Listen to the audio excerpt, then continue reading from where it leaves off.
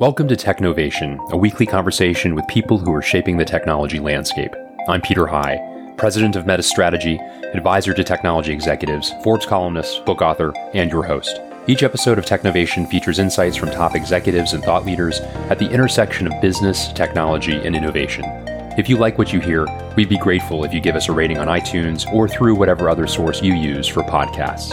And please subscribe so you don't miss a thing. Thank you.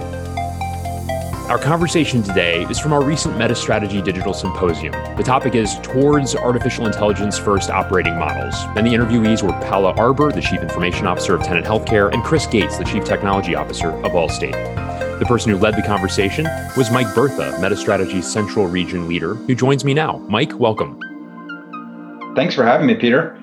Great to speak with you as always. Mike, talk a little bit about this idea of towards an AI first operating model. Obviously, a lot of people are familiar with AI. It's on the minds and lips of so many different executives and certainly especially technology executives. But why this topic and why oriented around the operating model aspect of it as well? Yeah, sure. So it's been clear for a while now that many organizations are at somewhat of an inflection point in the realm of digital transformation. We hear our clients talking about this amongst their leadership teams, and we hear captains of industry like Tom Siebel, another recent guest on the podcast, characterizing the last 20 years as an era of mass corporate extinction for those companies that fail to acknowledge the shifting digital landscape. He says something like 52% of companies in the Fortune 500 have fallen off the list since 2000. So at the center of this inflection point and the surrounding discussions are a lot of digital technologies. The one that we found to be most prominent is artificial intelligence. Undoubtedly a trend we've been monitoring and witnessing for some time now. However, leading up to our digital symposium in July, we noticed the conversation around AI was evolving. Specifically, it was shifting from promising use cases in functions and business units to grander scale transformations. So companies were rethinking, as you said, the entire operating model in the name of AI, redefining the seams and the structure of the organization to break down data silos. And standing up, in a lot of cases, entire new functions dedicated to identifying, piloting, and scaling those AI use cases that were most promising. And then at the actual symposium in July, we surveyed about 100 global CIOs to test our hypothesis and found that 2/3 had already spun up dedicated teams or entire functions to focus on identification, pilot, and scaling of AI use cases. And for those whom were yet to do so, 60% said it was actually on their roadmap. So this trend, originally coined as shifting to AI first by Google, was getting legs. And we wanted to capture some characteristics of organizations that are effectively navigating the shift. Yeah, very interesting. And talk a bit about the two executives that you interviewed: Paula Arbour from Tenet Healthcare, Chris Gates from Allstate, a leader in the health space, a leader in the insurance space. Talk a bit about why them and why their stories were compelling. Sure. Well, starting in the aggregate, healthcare and insurance are two of the most data-heavy industries. And generally, where there's data, there's opportunities to make products, processes, and experiences more intelligent and more automated. In the case of Paula, the CIO at Tenet Healthcare, there's an ocean of clinical and claims data available. And from speaking with her in the past, I know they're laser focused on synthesizing that data and combining it with voice of the customer analytics to help improve the patient experience. And during the panel, she shared some really interesting nuances on how to pursue AI without undermining the importance of the human side of the patient-physician interaction. And then just recently, under the pressures of COVID-19, she has truly demonstrated her ability to lead in a crisis and spin up new data-driven solutions in near real time to help manage these most unusual circumstances. And then Chris Gates, Chief Technology Officer at Allstate, is representing a company that is no stranger to doing innovative things with data in the space of insurance. The DriveWise program, for example, that monitors driver telemetry data and offers rebates to those that exhibit safe behaviors on the road, or the similar but different MileWise program that provides a pay-as-you-go or metered billing model for auto insurance, both truly examples of creating new business models on the platform of data and AI. And outside of Allstate, Chris is just a truly dynamic leader that brings insights and experience colored by his leadership posts at other formidable companies such as AIG, Under Armour, and various business units at General Electric. Before we get to our interview, I wanted to introduce you to our sponsor, Zoho, and the company's president, Timothy Casby. Prior to taking on his current role, he was the chief information officer of a number of companies, including Reliance Industries, Sears, Intrexon, and the Warehouse Group. He's now at Zoho, a most unusual enterprise software company, and wanted to share some perspectives from it. Timothy, take it away.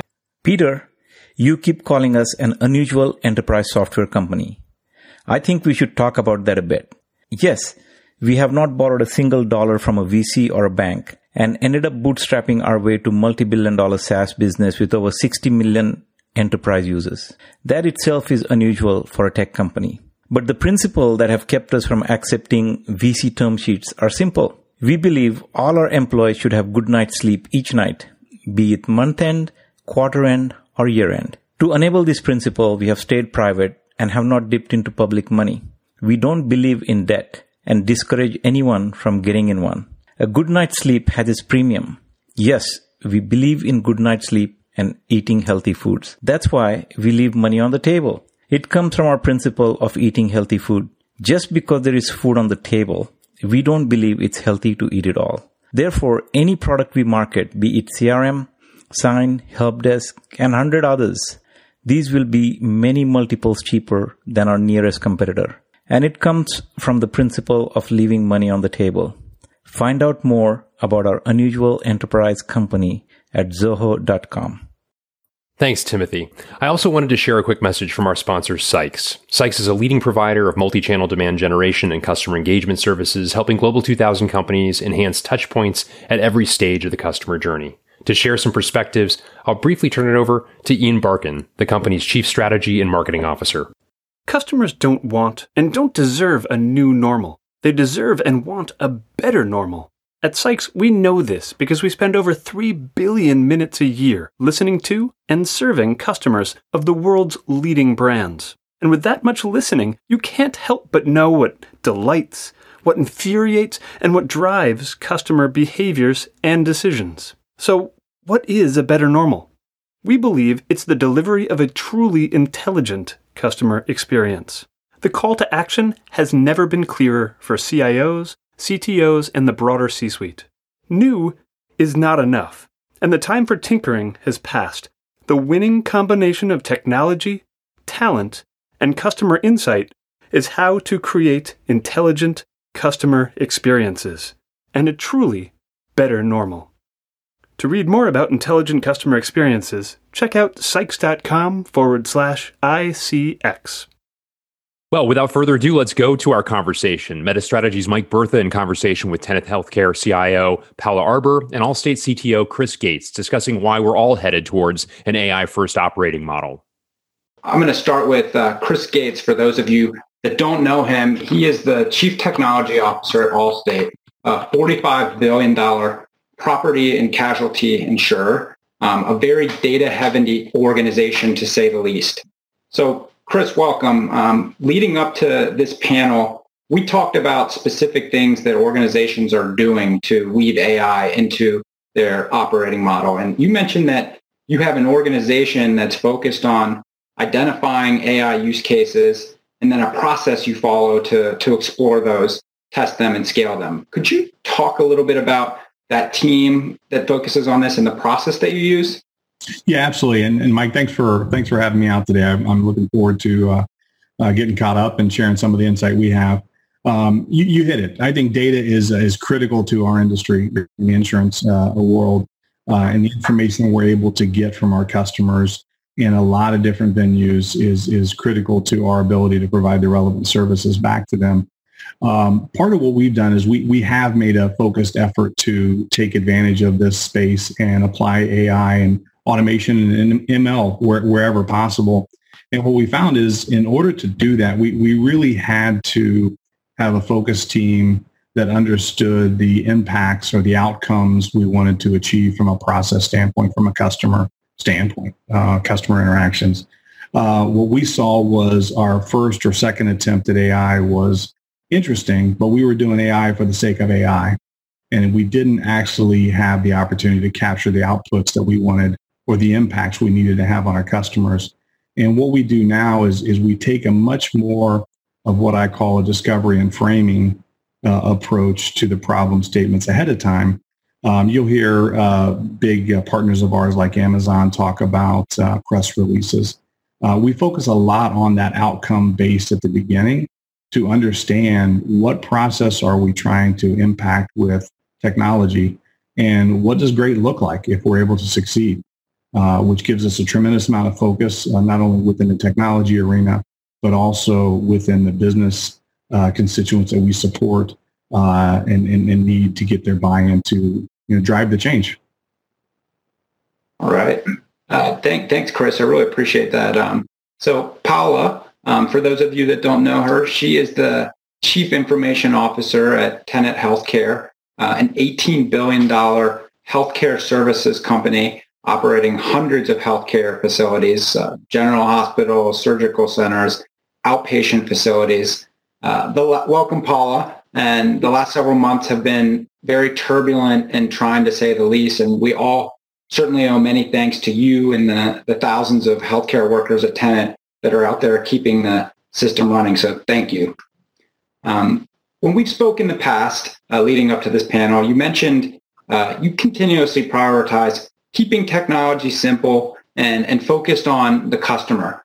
So using that lens on a topic that's not always simple, I was wondering if you could talk about how you think about AI in a healthcare setting and more particularly at Tenet. So I'd like to echo a couple of things. So first of all, thank you very much for inviting me. I'm delighted to be a part of this. It's good to see Chris. And I couldn't find myself in a more or a lot more risk-averse environment from a technology standpoint than healthcare. Interestingly enough, the way that I would actually, kind of put some guardrails around this, I actually think healthcare doesn't give itself enough credit as an industry for the amount of technology that is leveraged in order to deliver patient care. So first and foremost, human interaction is absolutely fundamental to what healthcare does for a living. And so what you don't want to do is replace that human interaction with patients and caregivers with technology. But it's really simple to back up from that and think for a moment, but then how do I enable that interaction to take place?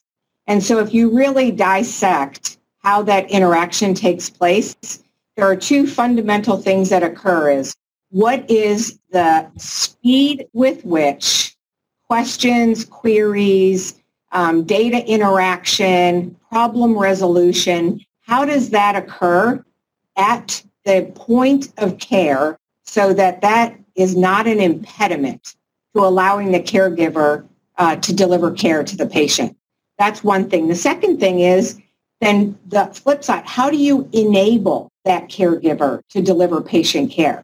And the fact of the matter remains, there's technology abounds with being able to deliver patient care. So there are radiologists who use images, and that's technology. There are surgeons who have to be scheduled in operating rooms. There's data that is pushed into emergency departments that allow people to understand the patient that's about to cross into the doors of an emergency room. So if you just really step back and think about enabling that caregiver to deliver patient care, there's a plethora of work that we can do that is not that difficult. And that was really the quest that we went on in order to figure out how do we increase the speed of response. So how do we make sure that that caregiver has the data that they need, the tools that they need, the technology that they need, and then secondarily, increase the ability for that caregiver to deliver care and almost in a data on demand fashion with the right tools and technology. So the thing that I would actually accentuate in healthcare is it really, if you put technology again to the side and you really focus on behaviors, how do you actually drive voice of the customer and the behaviors that we use as technologists to serve those customers? How do you make those changes? And one of the things that we started down the path of is how do we instill agility into our mindset as an IT organization to be able to fail fast, really come up with the ideas that would serve the customer and do it, again, with speed and thinking about the customer first, which is exactly what Chris was talking about. And that's what we did. We actually partnered with a very, very tiny company and then a couple of them that came in and helped us think differently and think about the impact of the decisions that we make and the speed with which we make those decisions that absolutely 100% serve the customer. So back to Chris's point, it wasn't about technology at all. It started with the customer, and then we branched out and leveraged people who take chances and people who look at things differently to instill a behavior in us to allow us to take those chances and do it on behalf of the customer, who is ultimately the caregiver delivering care to the patients. And we just went from there. And I would, throw at you the fact that if you take that and you actually use the data that you have, and then you start manipulating the way that you approach the data and then deliver that data and that information to your caregivers, before you know it, you're actually leveraging RPA and machine learning and eventually artificial intelligence agenda.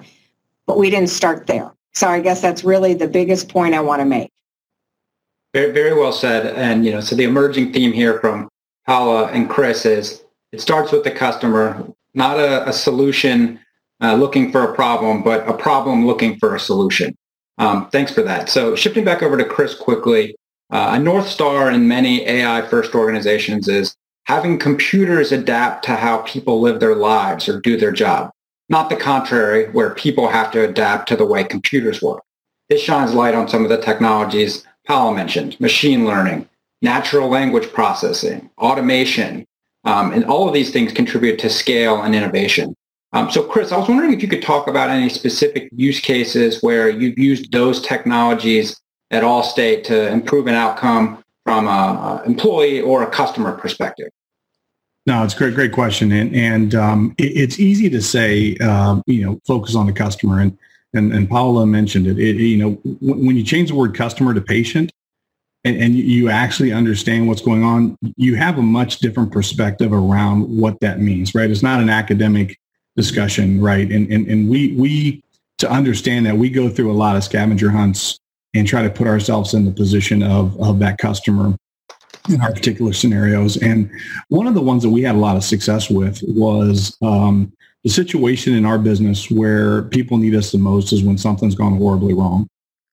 They're reaching out to us, right? They've had an accident, they've had a traumatic event, and they're trying to talk to us about that. What we realized is historically in that situation, the way we're structured, the customer may have to have that interaction 4 or 5 times during the adjudication of that situation, right? So it could take 21 days, and they've got to repeat themselves a number of times. Understanding that and trying to be empathetic around what's going on in their life at that point in time, we started to introduce a lot of simple technology at first around voice-to-text transcription, something that doesn't sound too exciting. But when you're able to do real-time voice-to-text transcription and apply machine learning on the conversation as it's happening, it's informing the claims agent real-time with important elements that you're describing around your location, the damage of your vehicle, your health and wellness as an individual. And what we're seeing is real time, this case file is being lit up with different colors and things that they need to ask different questions on. We're pulling in aerial views of Google Maps into the document. So I can now visualize where you're standing and the stop sign that whatever happened, I can see it. I can have a much richer dialogue with you as a customer in your time of need and make that interaction pleasant, but also get all the information I need so that you don't have to have that conversation 5 times. That conversation doesn't have to take 21 days to get taken care of. We can do enough, and we can rate that conversation with machine learning to give us a very high level of confidence that we know what we need to know to settle it right there on the spot. And if we're able to do that when you're in your most dire strait, we can make sure you're comfortable, make sure somebody's coming out to pick you up, money's being transferred to you, everything's taken care of, and you leave that feeling, wow, that was a great experience, right? And that's something that we've thrown people at, we've thrown process at, we've thrown a lot of different things at. It wasn't until we unlocked the power of technology and we brought those things together in concert with that experience and the processes we have that we were able to really change how we show up when their most critical needs and be a differentiator. Chris Gates, Paula Arbour, thank you so much for joining us today. This has been really insightful. Thanks for tuning in. Please join me on Monday when my guest will be Bonnie Titone, the Chief Information Officer of Duke Energy.